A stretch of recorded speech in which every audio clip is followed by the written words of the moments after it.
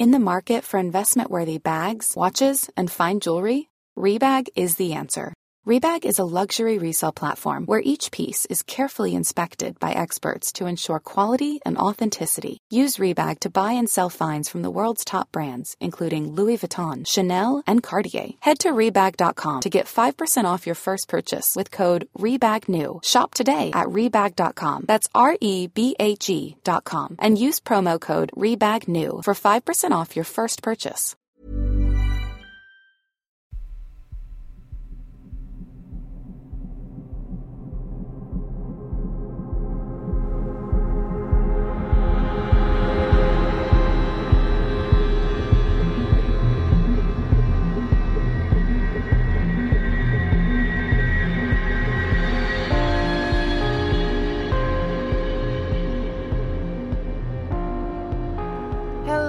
Welcome to episode 118 of Real Life Ghost Stories. How you do? To kick things off this week, we need to thank our newest Patreon subscribers. We would like to thank Tabitha Clark, Kate Seaman, Patty Adkins, Robert Hartley, Marianne, Cynthia Klink, Betsy Simmons, Dominique Lewis, Sarah Black, Bethany Wood, Tanya Buffalo, Chelsea Fraser, Tiffany Coonrod, Claire Eastwood, Taylor Robinson, Caitlin Wertzman, Erin Barry, Jen McCormick, Kimberly Hardy, Nancy Nakagawa.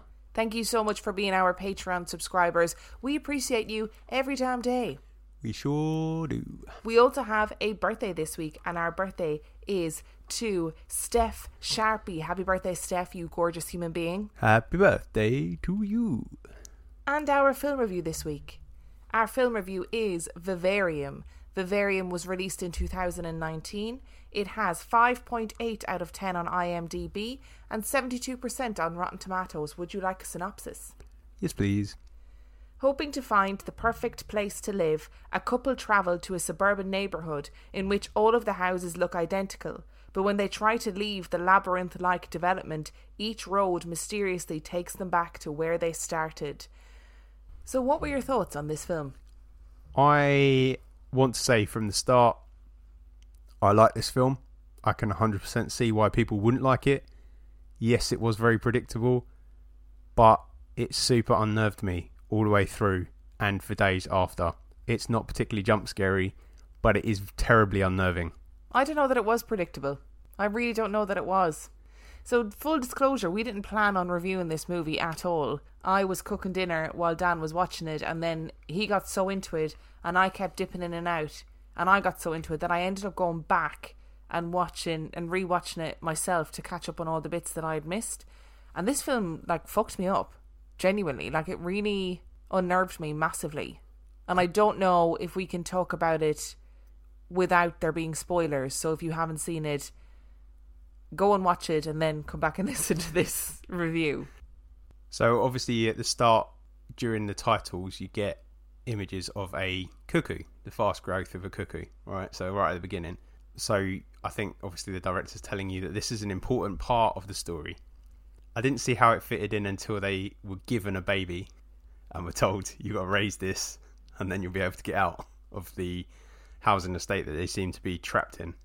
Yeah, I think the image, the clip of the cuckoo in the beginning was so horrific, and I'd forgotten how horrific cuckoos are. Because if you don't know, cuckoos lay their eggs in other birds' nests, and then the cuckoo chick pushes the other bird's chicks out of the nest so that the birds only feed the cuckoo. And you have this image of this horrible, grotesque, giant baby bird being fed by these tiny birds that don't realise it's not theirs. And cuckoos really freak me out. I know it's nature. I know that they've evolved to do that. I get it, but it really freaks me out. And then this kind of couple in the world, she's a teacher, he's a gardener or a tree surgeon, and they go and see an estate agent. And dear God, if ever there needed to be an Oscar, that man who played the estate agent needs to get it. He was so scary. So creepy. He was so scary. It's the uncanny valley thing again, isn't it? That's not what it's called, is it? It is what it's called. Yeah. It's being kind of human, but something's not quite right. And you do, but the thing is, estate agents by their very nature have to be upbeat and really positive about the things that they're showing you. So I got it. I got, like, why they used an estate agent, but dear God, he was scary. Yeah. There's no way to describe him. Like, you have to just see his character. He just is bizarre. They get trapped in the thing, and then a baby arrives in a box, and they're told, you raise this baby, you'll be released. Yeah. That's it. And I think that's where the predictability comes in, because as soon as the baby becomes a child, you know that it's growing into an estate agent. And I think that's why it's predictable, because it takes away that part of it. But everything else is just messes with your head. I thought the child was the scariest child that we've seen in a film, I think ever. Because it wasn't just that, oh, he's a creepy haunted kid who says weird things trope. He was terrifying. He alarmed me so much. Like, every time he was on screen, I was like, please don't talk, please don't talk, please don't talk. Because I couldn't hack him. He was so scary. I think, now I don't know this for sure, but I feel like a part of his dialogue came from it being overdubbed. Because I feel like it was an adult doing his voice. Yes, it was. It was definitely an adult's voice, but they had done it so perfectly that you had this child speaking with an adult's voice and mimicking everything that his now surrogate parents were doing. Oh, it was awful. I just hated him so much. I had a moment here again where I was like, oh, we're watching another horror movie with a bad dad, when he was just like, oh, and not doing anything with the baby. And I was like, well, if you know you're getting out, just deal with it. But as soon as that baby became a child, I was like, no, kill it. And as well, this baby isn't human. There's no there's no kind of ambiguity about it. This creature is some sort of other species. You don't know what it is, but it's something other. And that is so, as far as scary kids go, this kid took the biscuit, I think. I just couldn't deal with him. I think this was clever because it's not full of jump scares. I think we're so used to watching horror movies that are full of jump scares. It was nice to watch one that didn't have any in it. It was just horror because it was incredibly unnerving, and you could picture yourself, well, not picture yourself, but you can understand the protagonist's issue with being trapped in this place. Yeah, and that's what made it so terrifying, I think. And I thought, just because Matt from Full Movie Podcast messaged me and said, I thought this film was just about a couple being trapped in suburbia. And I was like, it is, but it isn't. Like, I think there is a commentary about, like, suburbia life. And there was a film, and I'm going to be very wanky for a second, but when I was in uni, I had to study a film called Blue Velvet, and the opening scene, I don't even remember what the film was about because I probably didn't pay attention, but I remember the opening scene, which was these beautiful, like, pastel, almost not Sweeney Todd, what's the other one? Edward Scissorhands type suburbia, and it's this gorgeous shot of everything being perfect, and the camera pans underground, and it's just teeming with, like, insects and worms and damp and dark and horrible. And that's what this reminded me of, because you have this literally perfect suburbia and then this horrific situation that's playing out. And it, like, so I think it was a commentary on suburban life and maybe, like, I don't know, heteronormative societal expectations or whatever, but it wasn't just that. Because there was also this fucking species that these people were being forced to raise. Oh, I don't know. I could talk about this film forever. It messed me up so much. I feel like we flipped roles here, though, because I drew no message from that at all. I was just like, this is just weird. And it really unsettled me, and it gave me really, like, weird dreams for, like, 2 nights afterwards, or weird nightmares, rather, for 2 nights afterwards. And I can't really tell you why. I have personally found it really unsettling. And unlike a lot of movies where I think I like them and they're, it doesn't matter what other people think. With this one, I think if people don't like this, I totally understand why you wouldn't like it. But for me, I found it really unsettling. Like, it shook me a little bit. I think because in the beginning, there's a bit where the girl is talking to her colleague and she hasn't bought a house yet. And her colleague says, oh, well, don't get left behind. And that it grated on me so much on a personal level. And then I think from then on was where I drew that parallel of, like, oh God, they're being forced into this suburban life and it doesn't feel like either of them really wanted. And that in itself could have been a kind of a horror film, right? But the addition of this, and I didn't know what a vivarium was either. Do you know what a vivarium is? I thought it was like one of those little mini gardens. It's like a terrarium. But a vivarium is specifically a tank where you build a fake ecosystem in order to keep pets. Oh, right, okay. So I had to Google that afterwards because I was like, vivarium must mean something. Now, it says something about a film when I actually invest in it afterwards. I am impressed. I feel like I've just been ranting about this film. I'm sorry. That's all right. No, it's good. So, what would you give this film out of 5 stars? I don't know. For me, I'm going to give it a 5. Ooh, okay. I know that's a lot, but I found it really disturbing. I thought the kid was terrifying and not in the traditional way at all. I spent days thinking about what would I have done differently if I was in their situation, or what could they have tried to alleviate the situation. And I thought it was very clever. Like, it messed me up. We've definitely flipped roles because I'm going to give it 4. And the reason I'm giving it 4 is because it was set, it was quite very clearly filmed in Ireland and there were no Irish actors in it, which is a you comment. There were Irish actors in it. There was a Irish actor. 2. Was there? Yeah, the kid when he was a kid is an Irish actor. He didn't have an Irish when accent. He was okay. grown up was an Irish actor. All right, 4.5 then. But I would highly recommend checking it out if you haven't seen it. In the market for investment-worthy bags, watches, and fine jewelry, Rebag is the answer. Rebag is a luxury resale platform where each piece is carefully inspected by experts to ensure quality and authenticity. Use Rebag to buy and sell finds from the world's top brands, including Louis Vuitton, Chanel, and Cartier. Head to Rebag.com and get up to 15% off your first purchase as a member with code REBAGNEW. Shop today at Rebag.com. That's REBAG.com. And use promo code REBAGNEW for up to 15% off your first purchase as a member. Hey there, it's Michelle Norris. I'm host of a podcast called Your Mama's Kitchen. When I travel, I'm usually looking for a way to find a taste of home when I'm not at home. And one of the things I love to do when I am at home is entertain. And Airbnb allows me to do that. When I was in California recently, I rented a house that had a great kitchen. And when we were sitting around the table, we were all thinking, we're in someone else's house. Someone could be in all of our homes as well. If you have a home, but you're not always at home, you have an Airbnb. Your home might be worth more than you think. Find out how much at airbnb.com/host. Which brings us to our story this week. Oh, I'm guessing it's not related to the film. No, it's not. But it's a story I've been meaning to do for quite some time. Uh-oh. We're going to Nova Scotia today. Ooh.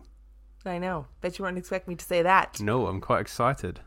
My research today comes from a really good book that I would highly recommend that you read called Fire Spook, The Mysterious Nova Scotia Haunting by a lady called Monica Graham. Really good book and actually really balanced.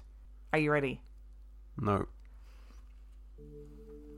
Nova Scotia is a province in eastern Canada that has a fascinating and rich cultural tradition. It is home to almost 1 million people, wild kitchen ceilidhs, and incredible seafood. But it is also home to a strange little tale that gripped the world in the 1920s. The story has been told and retold countless times since 1922, so it is likely that some details have been forgotten, some obscured, and some exaggerated. But the fact remains that in 1922, the MacDonald family were driven from their home in the depths of winter, and no one could quite understand exactly what happened. Alexander MacDonald, a child of Scottish immigrants, was born in 1851. He married Janet Cameron in 1873, and in 1887 they had a daughter named Mary. Alex built a farmhouse on the MacDonald family farm. Like the majority of the neighbours, the farmhouse had no electricity, no telephone or running water, but it was a well-built and sophisticated building that was spacious, well-decorated and comfortable. In the late 1880s, Janet's mother developed dementia and her behaviour deteriorated rapidly. She would roam around her home at night, screaming for her dead husband and tearing the house apart. She was moved to her sons, where it was quickly established that they just couldn't care for her, so she was moved to the poorhouse as a last resort. Janet was horrified. The poorhouse at that time was notorious, and inhabitants barely received even basic care. She decided that her mother would be moved in with her, and no one could talk her out of it. When her mother moved in, Janet quickly realised that she had made a mistake. Her mother wailed all night long, was violent, and regularly destroyed items of furniture. Janet began locking her in her room, but her mother would break the latch and escape. Janet begged for help, but the poorhouse administrators refused to take her back, and there was no social care system at the time that could help her. Eventually, Janet resorted to nailing her mother's bedroom door shut, to which her mother would respond by destroying the room again and again. It was a devastating and frustrating situation for all involved, and it came to an abrupt end on the 27th of April 1900. The house was full of visitors, and Janet's mother was having a particularly bad episode, and try as she might, Janet could not calm her down. Eventually, at her wit's end, Janet screamed at her mother, "I hope the devil in hell comes and takes you before the morning." With that, a big black dog appeared in the kitchen and strolled through the house, watched by all. It made its way into Janet's mother's bedroom and disappeared. No one in the house had seen the dog before. No one knew where it came from, and no one could say where it went. The next morning, Janet's mother was dead, and the dog became the harbinger of all of the misery that would soon follow. There is no evidence that Janet did anything untoward to her mother, aside from poor choices regarding her care. But quiet rumours began to swirl in the small community. Some believed that Janet had smothered her mother-in-law, and some believed that Janet had caused her death by summoning a hellhound. Prior to the events of that night, the MacDonald family were well respected in their small community, but the events and the rumours that followed made Janet bitter and withdrawn, and she lashed out at those around her. Another event seemed to cement the troubles of the family. Alexander's brother Andrew arrived at the house and had just returned from the US full of money, liquor and stories. And whatever happened, he royally upset Janet and she threw him out of the house. Andrew was furious, and as he made his way out into the blowing gale, he turned to Janet and said, "Té de chur amach, ar an sitig ar ihe fada, nas massa ná an ihe seo," which means, "You'll be driven out onto the dung heap on a far worse night than this." Life moved on, and eventually Janet and Alexander took in a girl named Mary Ellen. Their own daughter Mary had grown up and left the home, and Mary Ellen was the daughter of a friend of Janet's. Mary Ellen's father had died in a tragic mining accident, and her mother was struggling to raise the children alone, so Mary Ellen moved to the MacDonald homestead. The farm was a world away from the mining town that Mary Ellen had come from.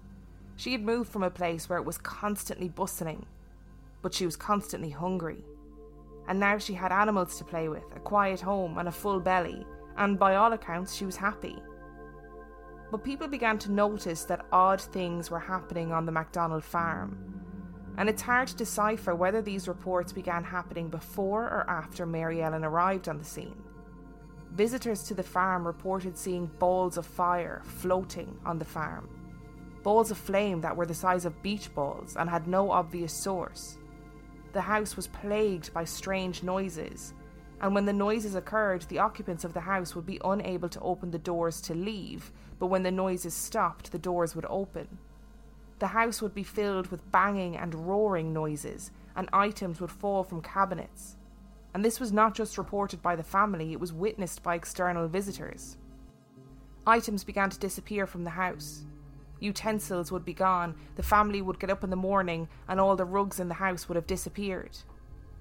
At one point, the rugs from the house were found draped at the top of the tallest trees on the property. Saddles disappeared from locked rooms.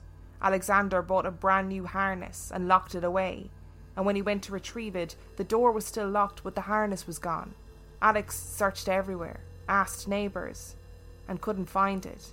But years later, Alex and his neighbour heard a cowbell dinging from deep in the forest and tracked it to where no cow could be. But what they did find was a buckle, and as he dug, Alex realised it was his missing harness, and it became a regular occurrence for items to disappear and show up in odd and inconceivable places. Neighbours began to return items as they found them buried in fields or hooked into trees. And Alex wondered if somehow Mary Ellen was responsible. Perhaps she was playing with the items and not realising the impact that these items were having. But his opinion soon changed when his cows began to escape, and Mary Ellen was in the same room as him. No matter how Alex would restrain the cows at night time, they would always and inexplicably be loose when he returned. The first few times he believed that it was his own carelessness, but when he had gotten to the point of chaining the cows up and minutes later they would be free, he knew he wasn't making mistakes. Tales of the Houdini cattle were spreading in the community. Celtic people have a rich oral history of storytelling and a strong belief in the supernatural, and the people assumed that a mischievous spirit was to blame for the odd happenings on the farm. One night some visitors had had supper on the MacDonald farm and were making their way home on a horse and trap. They saw a riderless horse coming towards them and wondered where it had come from and who it belonged to. They watched as the horse rounded their horse and trap and wandered past them. The visitors figured that the horse must belong to the MacDonalds and turned to ensure that it entered the farm. When they turned, the horse was gone, and in its place was a man they did not recognise wandering towards the MacDonald farm. They couldn't understand it. There was nowhere for the horse to disappear to, and nowhere for the man to appear from. And more bizarre, they realised that neither the man nor the horse had left any footprints.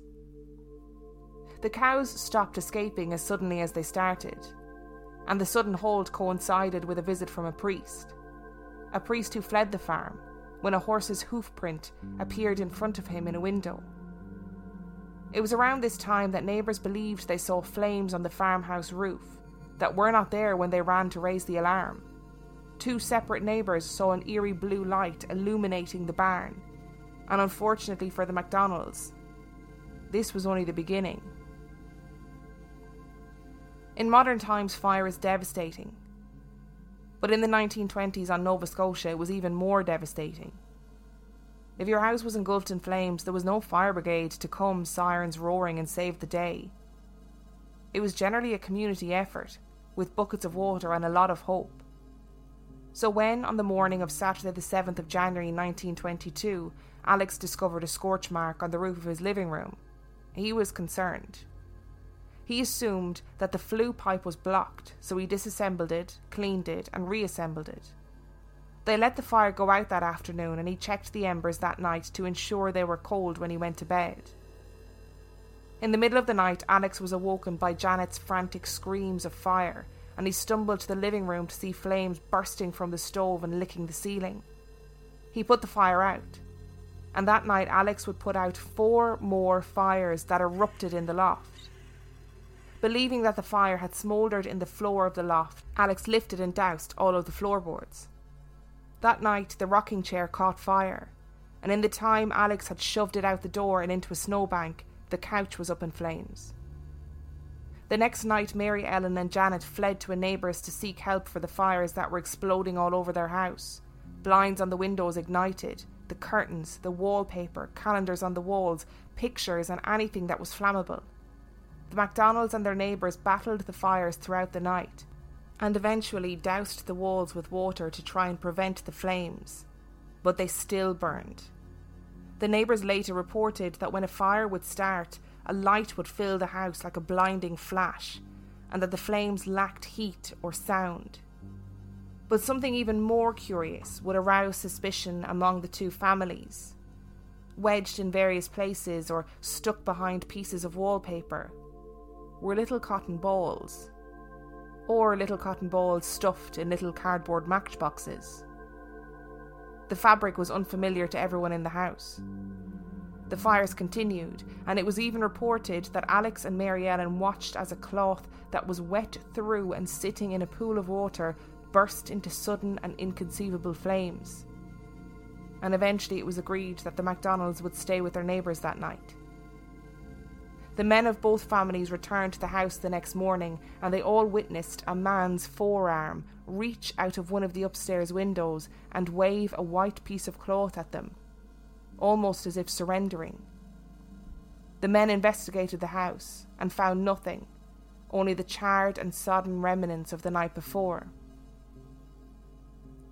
The story of the strange goings-on at the MacDonald farm spread like wildfire, and a local newspaper got hold of the story and the gossip grew. A team of investigators visited the house and confirmed that an assortment of furniture was piled up outside, complete with scorch marks. They confirmed that the house was damp and in places sodden, where the family had frantically tried to put out and prevent further fires. They noted scorch marks where the fires had been. They were not connected to each other. They were not connected to any heat source. There was no sign of any type of lighter fluid or accelerant in the house, and there was no evidence of the mysterious cotton material that was allegedly appearing with the flames. And the newspaper printed that there was no conceivable explanation for what had happened, but also offered $5, $10, and $15 rewards to anyone who could solve the mystery. And the theories came flooding in. It was a vampire, returned to claim its land. It was fairies. It was demons. It was an elaborate trick designed to drive the MacDonalds off their land. It was because of a chemical reaction. And these were just some of the theories that were presented to the newspaper. And one reader questioned that if a ghost had indeed started the fire, then why in the hell had it needed cotton to do it? The case became more strained because the MacDonalds were facing financial ruin. The insurance company refused to pay out because they feared that all and sundry would then be setting fire to their houses and claiming large sums of money and blaming ghosts. Detective Peachy Carroll was drafted in, and if anyone was going to solve the mystery, it was him. Peachy Carroll was joined by newspaper reporter Harold Whidden, and he made his way to the MacDonald home determined not to leave until they solved the mystery. Carroll first interviewed the witnesses, all of whom told the same story, and all of whom he deemed credible. Then Carroll, Whidden, and Alex MacDonald returned to the farmhouse, and were subsequently trapped there by a vicious snowstorm. The first few nights passed without incident. They had lit the stove to dry out the damp house and created beds on the living room floor using hay and animal skins. The only thing they had to contend with was the extreme cold and the icy wind that seeped into the house through every crack and crevice. During this time, Carroll continued to interview MacDonald and to take note of all the burn marks throughout the house. A few nights after their arrival, Whidden awoke to Carroll sitting bolt upright and staring at the ceiling. He noticed that Whidden had awoken and pressed his finger to his lips to signal for him to stay quiet. They both lay and listened as heavy, determined footsteps made their way across the floor above their heads and down the stairs to the pantry. Carroll timed this phenomenon for 6 minutes, and then the footsteps stopped, and Whidden felt an unmistakable hard slap on his upper arm. Carroll was stumped. He couldn't understand what had happened at the farm, and the countryside was gripped with fear that there was an arsonist on the loose, or worse, some sort of vengeful spirit. There was one aspect of the case that Carroll believed was the linchpin, and that was the cows repeatedly being freed. He had inspected the barn and seen the increasingly elaborate ways in which Alex MacDonald had tried to contain his cattle, and there was no conceivable way that the cows could have been released without some sort of intervention, but he believed there was no way they could have been released by human intervention at the speed at which they were escaping. Carroll and Whidden offered a $200 reward for anyone who could suggest how the cattle had been released without supernatural intervention, and he also released an official statement which read, P.O. Carroll's summary of the mysterious case. The happenings at the house and barn of Alexander MacDonald in Caledonia Mills. After what I consider a thorough investigation, which included a careful examination of Alexander MacDonald, his wife, and adopted daughter Mary Ellen MacDonald, the MacGillivray brothers Dan and Leo, Duncan MacDonald and Mike MacGillivray, After examining the house and barn carefully and seeing with my own eyes the scars of the fire, some of them charred, others scorched, and others more like smooches caused by the fire. And after spending 2 days and 2 nights in the house, I firmly believe that neither the fires nor the other strange happenings were the work of human hands. Signed, P. O. Carroll. There are 2 ways that we can look at this statement. Carroll and Whidden offered $200 to anyone who could prove that the events were caused by human hands. Either they genuinely believed that the events were caused by the supernatural and were so sure of this that they were willing to offer large sums of money because they knew that no one could disprove it. Or Carroll and Whidden knew what had happened and were confident that no one would figure it out. When Carroll arrived at the MacDonald farm, he told Whidden that he had a hunch about what had happened and that there was one individual responsible. But he wouldn't say who, and he never said whether this hunch had been confirmed. Or maybe he was trying to protect the family against the continued accusations of a hoax.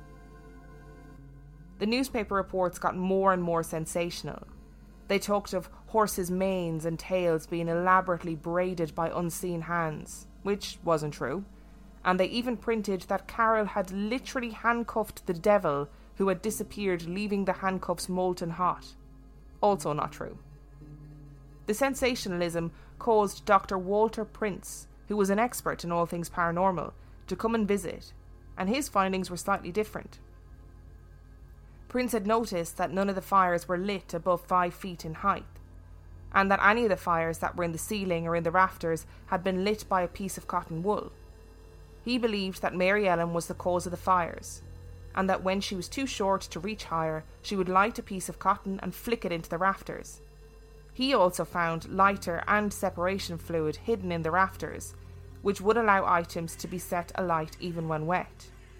Prince asserted that Mary Ellen had the mental age of a 6-year-old and seemed to have some sort of intellectual disability. Peachy Carroll wrote a scathing rebuttal of this, arguing that in no way was Mary Ellen intellectually disabled, and went to his grave believing Mary Ellen's innocence. Peachy was so convinced that Mary Ellen was being wrongly represented that he and his wife took her in and organised for her to do a tour speaking about her experiences. But Prince's scathing report had swayed people, and the tour was eventually cancelled due to lack of interest. Mary Ellen went on to have a sad and colourful life. A few years after leaving home to make it in the big bad world, Mary Ellen was admitted into a lunatic asylum for attempting to burn a barn down. But it was something that she vehemently denied. It was suggested that her reputation influenced how people viewed her, and any arson attempt was immediately pinned on her. After her release, Mary Ellen was incarcerated for sex work, but eventually settled down, changed her name, got married, and had kids. She died in 1987. So that's it. The story is all wrapped up in a nice neat bow. It was all perpetrated by Mary Ellen. But that's not where our story ends. How did the items from the farm end up buried or at the top of the tallest trees on the farm? Why did people report seeing fireballs on the farm, long before the fires were started in the house? What about the mysterious horse that somehow became a man? What about the noises, the banging, the footsteps, the release of the cattle, which, if you remember, often happened when Mary Ellen was in the kitchen with Janet? And there was another theory that was widely believed by the locals, and only spoken about in hushed whispers. The house was cursed. It was well known that Janet had cursed her mother and her mother had died, and it was also well known that Andrew MacDonald had thrown out a curse over his shoulder as he was turfed out into the cold dark night. Te de chur amach, an sitig, ia fada, nos massa no an ihe sho. The MacDonalds never moved back to the farmhouse after they were driven out of the house that night.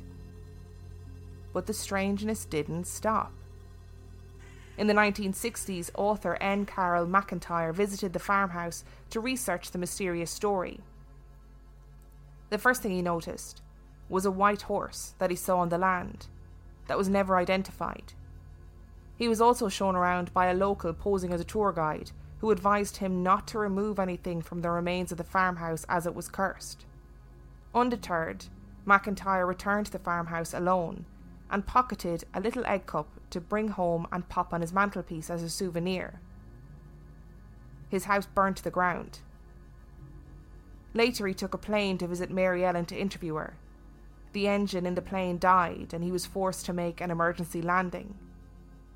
In 2011, McIntyre publicly advocated for warning people away from the farmhouse, as he firmly believed it was cursed. The next family that moved into the farmhouse after the McDonalds reported that their kitchen cabinets would regularly burst into flames.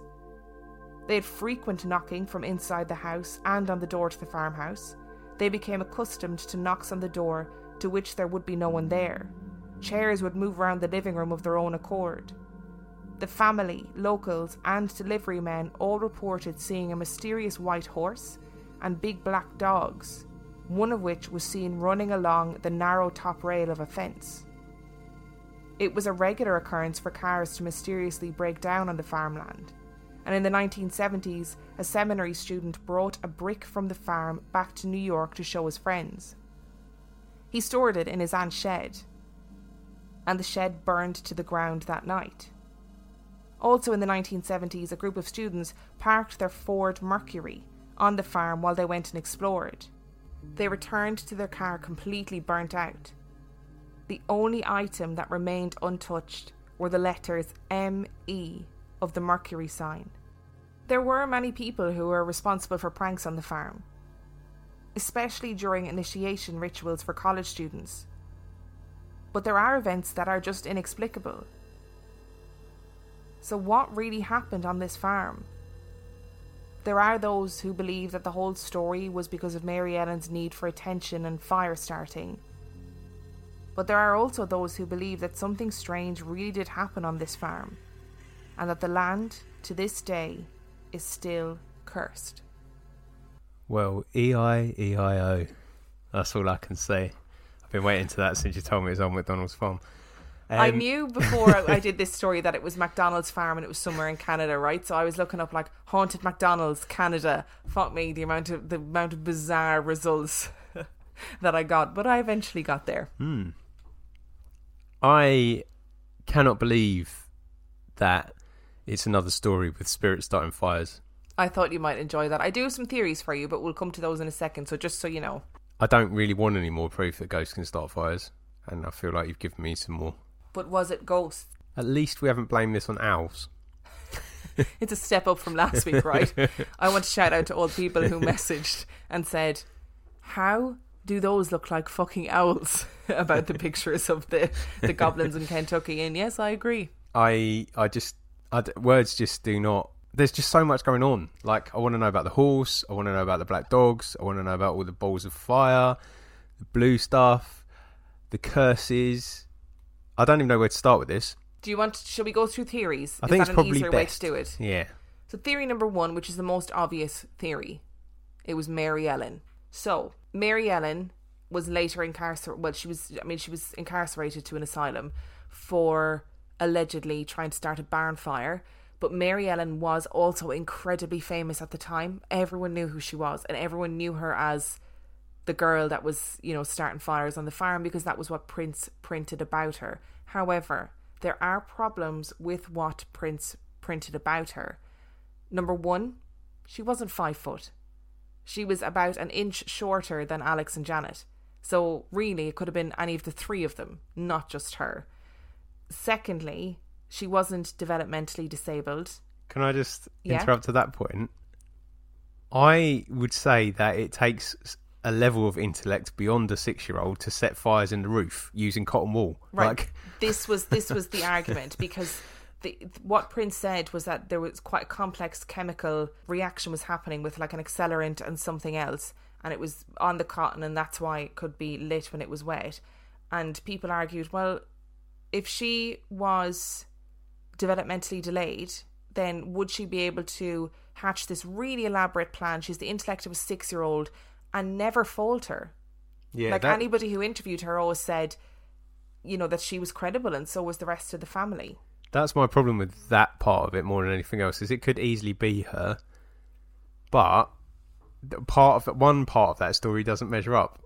because I just don't feel like someone with the intellect of a 6-year-old would be able to put together such a complex plan and not get caught or accidentally burn the entire house down.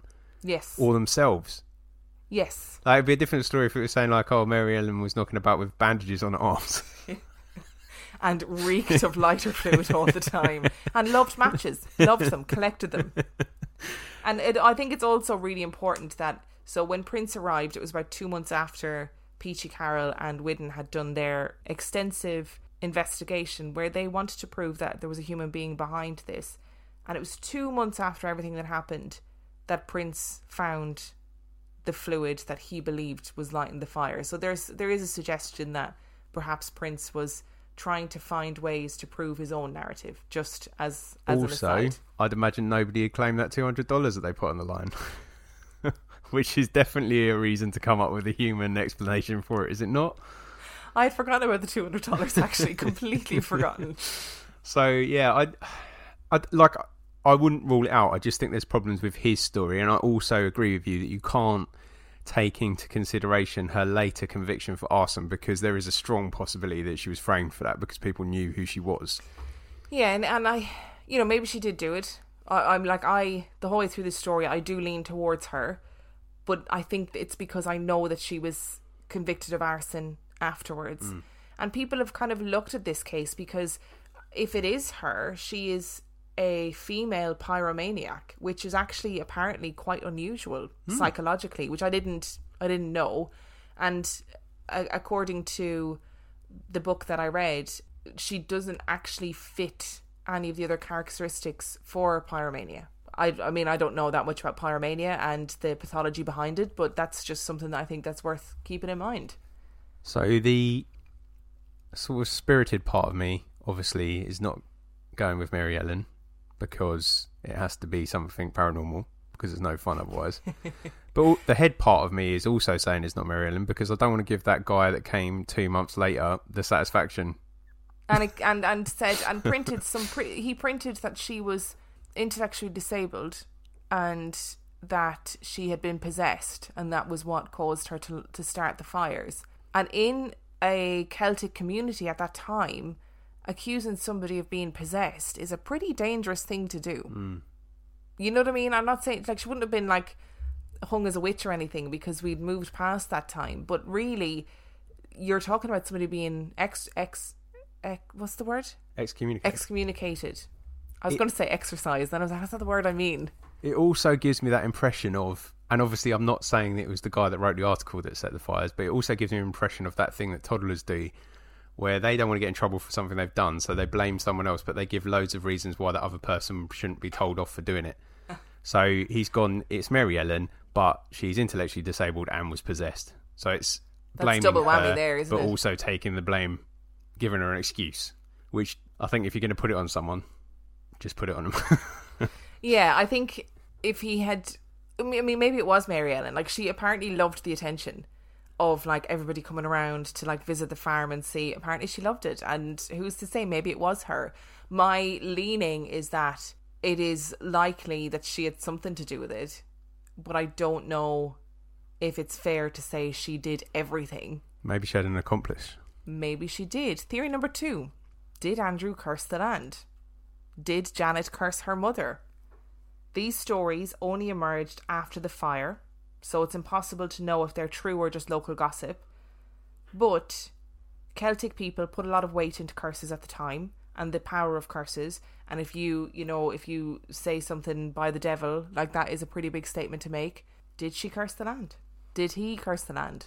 You know how I feel about if you ask the devil to do something. I feel like you're getting those bad spirits about riled up for no reason. So possibly, it's hard to, again, because it's after the fact and it's gossip, you don't know, do you? I just feel like there's a lot going on here to be attributed rather to one girl. Yeah, and I think finding the rugs on top of the trees and stuff, like, there is no physical way that she could have safely done that. No. You know what I mean? There are elements of it, like, and releasing the cattle is another one that I think, hang on a second, they know this wasn't her. And he was literally chaining his cattle up because he couldn't keep them in, and he'd leave the barn, go back in and check, and they'd be released again. Alex MacDonald said that in the space of 3 minutes, his cattle would be free again. And there's no way a child with the alleged intellect of a 6-year-old would be doing that without getting caught. I feel like most people don't want to blame things on the paranormal. They'll look for a normal excuse. So if your daughter is not in sight and the cows get unchained, she's the one that's getting the blame for that straight away. Do you not think, like, if you're looking for an explanation for something and you can't actually account for the whereabouts of someone when that happens, that's where you're laying your blame. When easily she could be the other side of the farm doing something completely different. Yeah, but also there was loads of moments where they're not blaming her for it. Like, Andrew would just say, like, he wouldn't bring it up if it was his daughter, if he thought it was his daughter. There was no reason for him to bring it up as evidence for something. No, and I would find it mad that there were, I think in all, the night when the neighbours were around and they fought the fires together, I think there were like 6 people in the house, maybe 7 people in the house. I find it, I mean, I'm impressed if she managed to do that without getting caught. Yeah. Genuinely impressed. Like, how, I don't know how many fires they claimed. I mean, the newspapers were like, there were 50 fires that night. There weren't. It was, you know, it was maybe, somewhere I read 8, somewhere I read 10. It depends on what you read. But more conservative estimate would be like 10 fires. She managed to start 10 fires in a house with 6 people in it, sometimes with all 6 people in the same room, and not get caught. Yeah. That's impressive. Imagine if they were all just totally oblivious, though, and like they're walking past her out in the field, like trying to throw a rug up to the top of the tree, and they're just not paying any attention. People just aren't speaking to each other in the community, so they're not really making the connections. Number 3, it was Janet. There are those that believe that Janet killed her mother, and that the resulting issues were her mother's vengeful spirit. Oh, that's not where I thought you were going with that. There was no indication that she was causing anything like Janet herself physically at the time. Okay, I just wondered whether it was like a guilt thing. So like she killed her mother and actually starting fires and looking for was her punishing herself. Oh, that's very non-paranormal of you. I'm here for it. That's where I thought you were going with it. So no, that's not where I was going. There was a man in the community who slept in abandoned farmhouses in the countryside, and he claimed to have come face to face with Janet's herself, her vengeful spirit, that she had never left the MacDonald farm after she had died. Yeah, I do like that as an explanation. I don't feel it's very factual. But I do like it in terms of paranormal, like the idea that actually her mother wasn't just ill, but she was actually wronged, and it was her revenge. I mean, it's very movie-like, isn't it? It is very movie-like, but listen, we're here doing a paranormal podcast. We gotta cover all the bases, babe. I feel like something spiritual is going on here. I didn't really take Janet's mother. I feel like I didn't really take her into account because I just felt like she was a very sick lady. She passed away, and I didn't really think that there was any wrongdoing in it. I think mental illness is quite hard to deal with for if you live with someone that has it, and I think sometimes you say things that you don't mean, and her cursing her mama out doesn't necessarily mean she meant it. No, and I think that in the circumstances, I mean, the description of it sounds pretty awful. Like, the son took her in, he couldn't handle her, Janet just didn't want her in the poorhouse, insisted on bringing her home, and bit off way more than she could chew, and just didn't have the means to care for the mother in the way that she needed to be cared for. That was it. Like, I mean, you can't predict what's going to happen when you're bringing somebody home who's that unwell. No, I don't like that one. It could be, but I'm not going with that. Be careful what you wish for, because you just said you wanted a more factual one. Oh yeah. So number 4, it was phosphorus. Many newspaper readers suggested that the fires were started by phosphine pesticide, so it was used as a rat poison. It was used by Alex on the farm to keep pests down. Alex was unable to read, so it's possible that he used larger quantities than necessary. Phosphine contains phosphorus, which is highly flammable and gets everywhere, so it spreads really easily. So there are people who believe that Alex literally had phosphorus on his clothes, brought it into the house, it was trekking it all over the house, and that when these little fires were started, it was because phosphorus was being lit by like the tiniest of sparks from the stove. Also, both Widden had fought in World War One and had suffered from gas exposure. So both Widden and Janet were really ill while they were on the farm, and both got better when they left the farm. Really ill with like chesty coughs. That sounds perfectly factual and plausible. And also the little known scientific fact that if you have phosphorus on your clothes, your cows will be released. Yeah, well, everybody knows that. Yeah. So I feel like we potentially are dealing with two different things here then. Maybe there's stuff going on outside the farm, which is one thing. And then like on the land. On the land. And then there's stuff going on inside the building, which is actually down to phosphorus, which is possible, or I guess. Human intervention. You know, like, I'm still not ruling out the fact that Mary Ellen could have done this. Yeah, and she'd be helped along, wouldn't she, if all of her family members were covered in phosphorus? Everything in the house was just luminescent with phosphorus. Could this just be a series of really badly timed accidents on Mary Ellen's behalf? Maybe she had no intention of actually starting fires, but it was just, you know, constantly flicking metal together or something like that, just setting little sparks.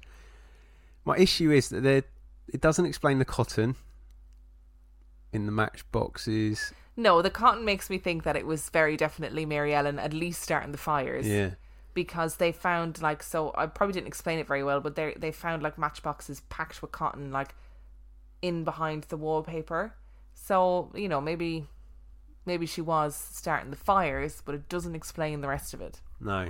So I think we're actually at the point where we treat the fires and the rest of it as two separate things. Number 5. The fire and the other phenomena are separate events. And the other events were caused by a local man named Duncan MacDonald. Duncan MacDonald left the area when Peachy Carroll arrived to investigate. And some believe that Peachy Carroll suspected Duncan MacDonald and suspected that he was involved in the events and had some stern words with him and gave him the opportunity to leave if he didn't do it again. There's no other evidence that Duncan was involved. But apparently that was Peachy Carroll's way of operating. He would, in situations like this where it was suspected that there might be some local involvement, he would figure out who it was, say to them, I know it's you, but I'm giving you the chance to just fuck off and stop doing what you're doing. And then the events would stop. I feel like it might be the case. I'm not going to pin it on Duncan because I don't know enough about him. His name's not Duncan, is it? Yeah, it is. I'm not going to pin it on him. But have it, you know, if Mountain Men has taught me anything, it's that land is often disputed, and people that dispute land often do nefarious things to try and move others on. So, would it be overly surprising if it was someone that was after the McDonald's farm? No. Do I want to believe that that's it? No. Also no. It's an interesting story, isn't it? And I wonder how much local superstition plays into it. And I don't want to do the whole, they were country people, so they were clearly stupid. They weren't stupid people.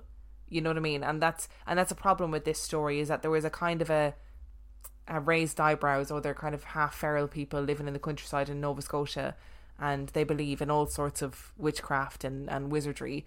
Not necessarily true. And in fact, the local people had pretty, you know, frank conversations with newspapers, etc., about their theories behind it.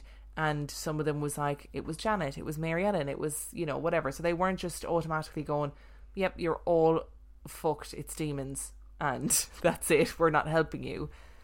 So I don't really, it's a wild little story. So I've got a couple of problems about this that haven't been covered by your theories. Ooh, go for it. I don't see what Peachy Carroll and his buddy have to gain from it being unsolved. What is the advantage of them going to solve something and coming away from it saying they've got no explanation for it? Oh, you mean that if they had an explanation, they would have given it? I agree, and I think Peachy Carroll would have loved it.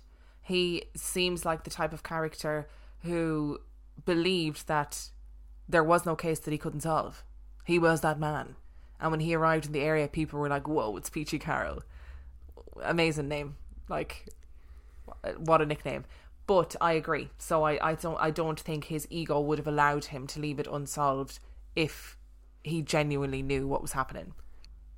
And there are things that him and his mate experienced that can't be contributed to Mary Ellen or Duncan. So the footsteps in the house and his mate getting slapped. If Mary Ellen walked into the room, slapped them, and got away with it, I think, yeah, she deserves all the awards. However, there is a nagging doubt also that counters my own argument. Okay. In that his immediate response to someone blaming Mary Ellen was to take her in and take her on a tour.